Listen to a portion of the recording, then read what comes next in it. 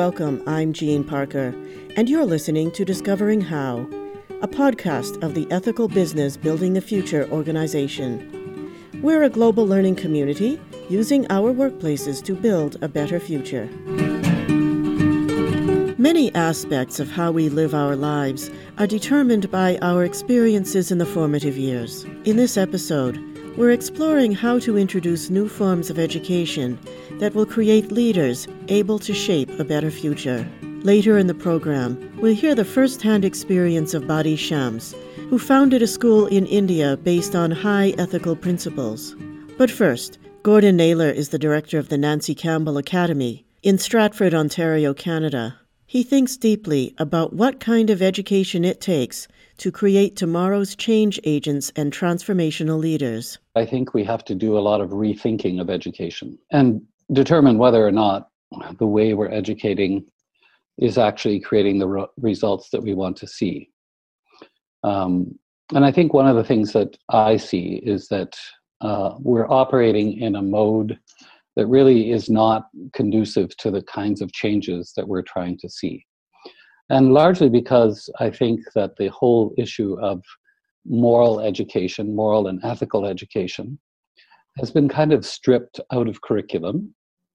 And so people are focusing, or the education system is largely focused on academic education. And of course, that would never be sufficient. And when I say moral and ethical education, I'm really talking about what inspires the soul to, reach for something more, something greater, something different, something beautiful. When we combine moral education and academic education together and infuse it with this overall sense of working for the common good and the development of mankind, then I think that becomes much more exciting. Without both of those things being developed at the same time, then we have an imbalance. And if we want to create leaders that are going to change the world, then certainly we have to cultivate this faculty of the development of idealism. How do you define moral education, though? Because that's quite a subjective term. Yeah, I think that's often the problem. And I think that's also why education systems are afraid to approach the subject of moral or ethical education, because, of course, the first question is, whose morals? And based on what?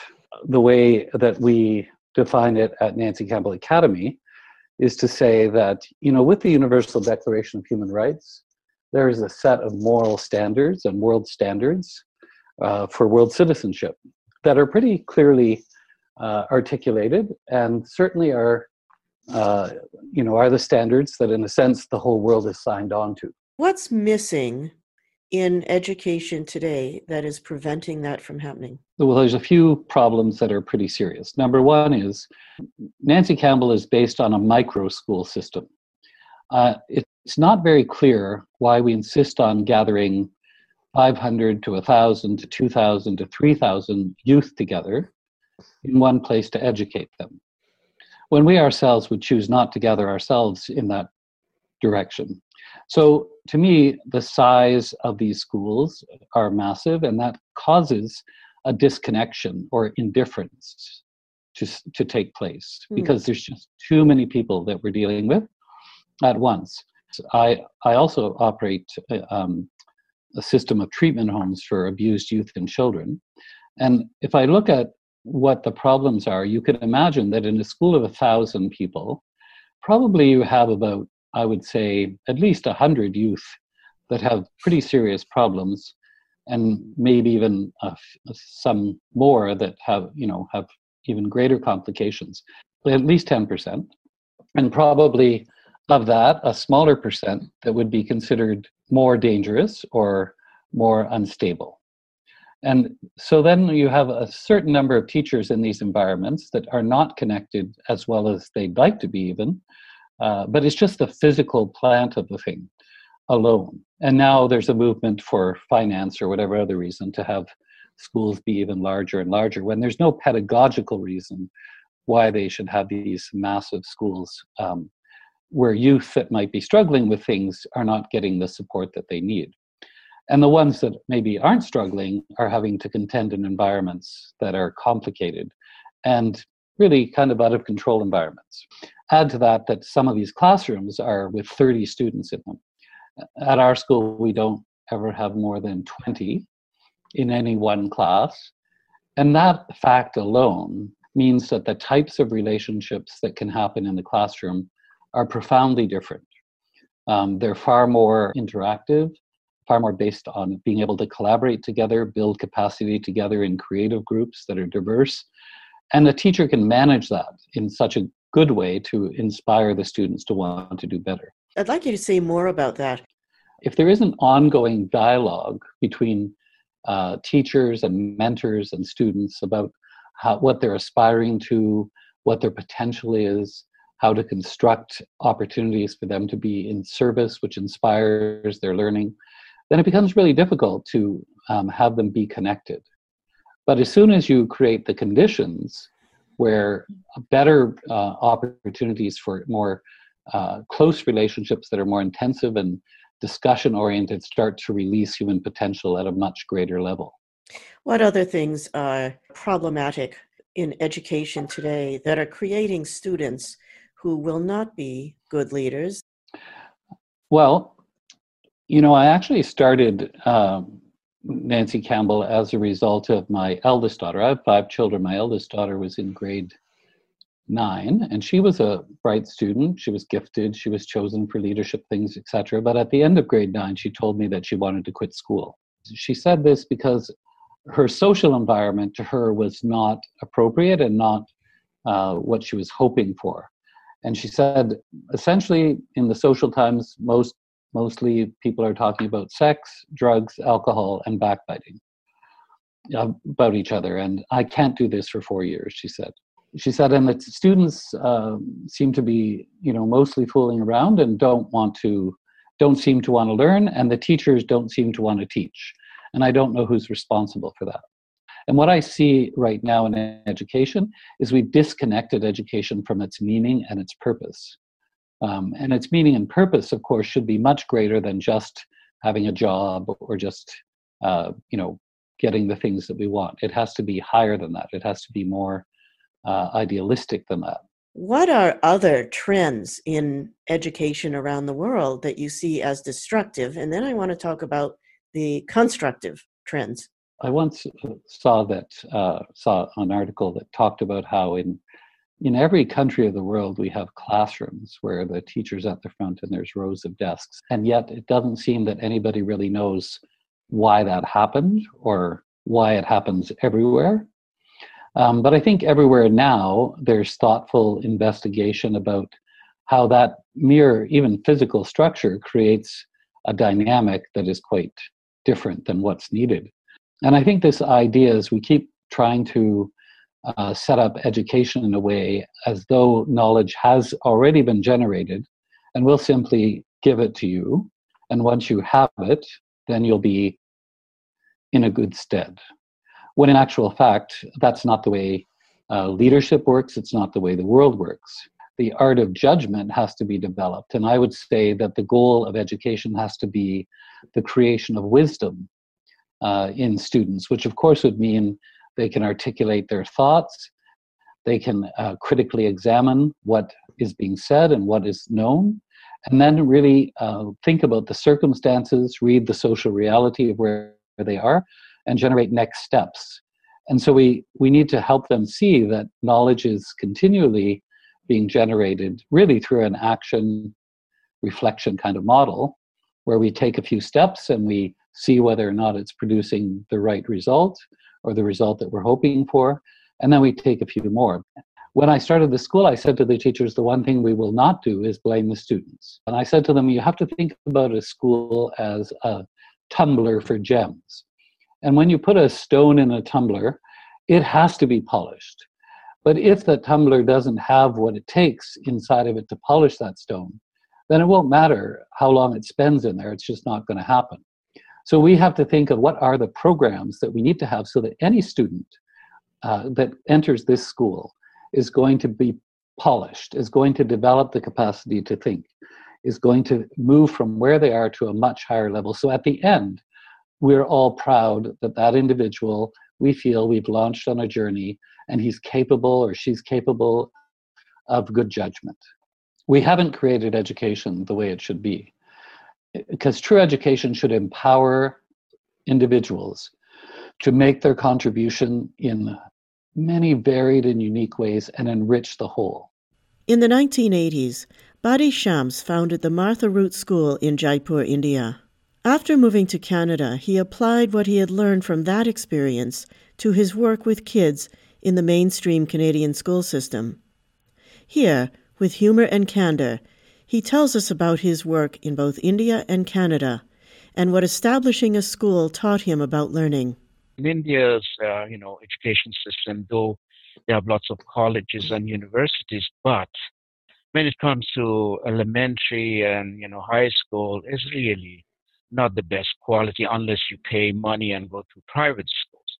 So public schools, you have no chance unless you have money. So I said, I can provide something that poor people can afford, and I made sure that we have the school in a poorest almost area of Jaipur. And I was very young and, to be honest, didn't know what I'm doing, but I went with it. I would start at school with a prayer. They had the national anthem, but I would provide some prayers so that they remember. And I had to educate the parents that they were very disciplinarian, that no, we don't hit the kids.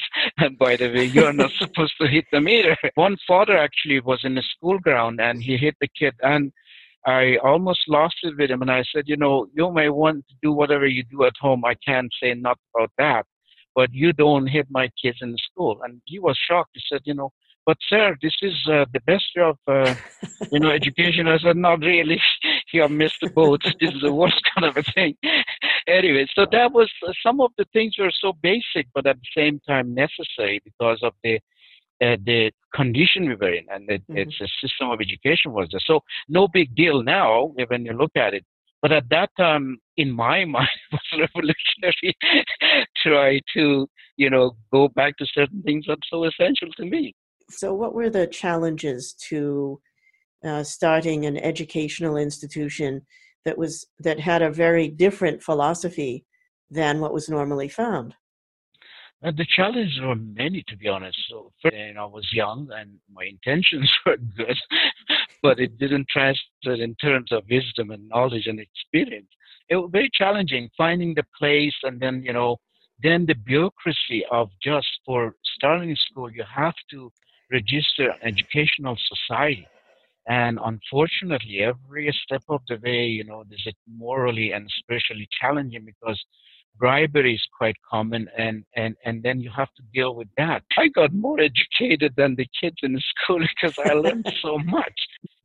I think it's so important to have a vision. I was so lucky. I had no experience, no knowledge, nothing, but I had one vision in my mind. And I stuck with it, and that helped me. It's like almost having a lighthouse in a stormy ocean. But I think you have to stick with it and at least satisfy your soul that I did my part by keeping the vision intact and pure. You've spoken in the past about bringing life to education. Can you explain what that means? Behind every system ideology, there's a spirit. And education system, to me, it becomes so mechanical. Teachers, some exceptionally care, and I'm not saying that they're dull, but it was a profession. And I learned that through the students coming to me and say, oh, Badi, that guy, that teacher, he just, he teaches. The other one who really cares, they could distinguish between who is doing their job and who is really caring. So this is where, unfortunately, with the introduction of union and so many restrictions and the changing times that we are in, so many rules and regulations that basically took the fun out of the education, if you ask me. Because, it was supposed to be a wonderful feeling of educating, making these young people becoming amazing human beings who are going to contribute to the society and go on and building on this as we call it, ever advancing civilization. But end result was I got a bunch of students that are in jail or drug addicts and alcoholic, and just kind of question: did we somewhere along the way we missed them? If you ask me, I said yes, because if we would have cared for them enough to listen to them, to feel their pain, to understand where they come from, knowing that most of my kids, they didn't have the place to stay the night. They didn't have breakfast. That's why I had a fridge and I had my microwaves, I had my breakfast, I had my bread and fruit and everything. I didn't care if they're late. I was happy they're there and I would feed them. And then when they were ready, I said, go to your class now. So teachers passing judgment. Oh, you didn't come with the pen. You don't even care for your education that much to bring a pen. You don't even have a pencil. I don't know. They forgot my students coming to me after graduation. And they said, Badi, 12 years of my life was stolen for the education system. Nobody taught me the value of money. Nobody taught me all basic life skills. I feel like I've graduated. I know nothing. I have to learn everything from the scratch. So, help them. If they don't know, be an instrument of helping them to become and learn more. That's the spirit that is missing to me.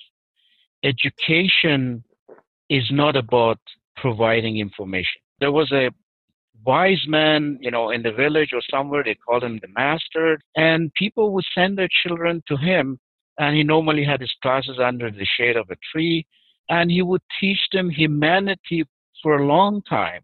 What is to be a human being? What are the qualifications? What are the qualities? Once that was done, then he would go and say, okay, let's learn now about sciences and mathematics and stuff.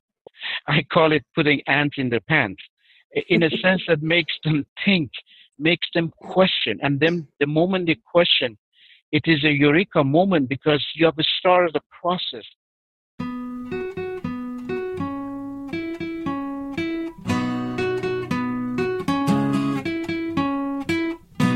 Thank you for joining us. We hope today's program has inspired you, our listeners, with ideas for discovering how we can all build a prosperous, just, and sustainable civilization. This has been Ethical Business Building the Future, Discovering How. Get more from this podcast by sharing your comments, an article, or a link to something that's important to you. You can contact us on our website, www.ebbf.org.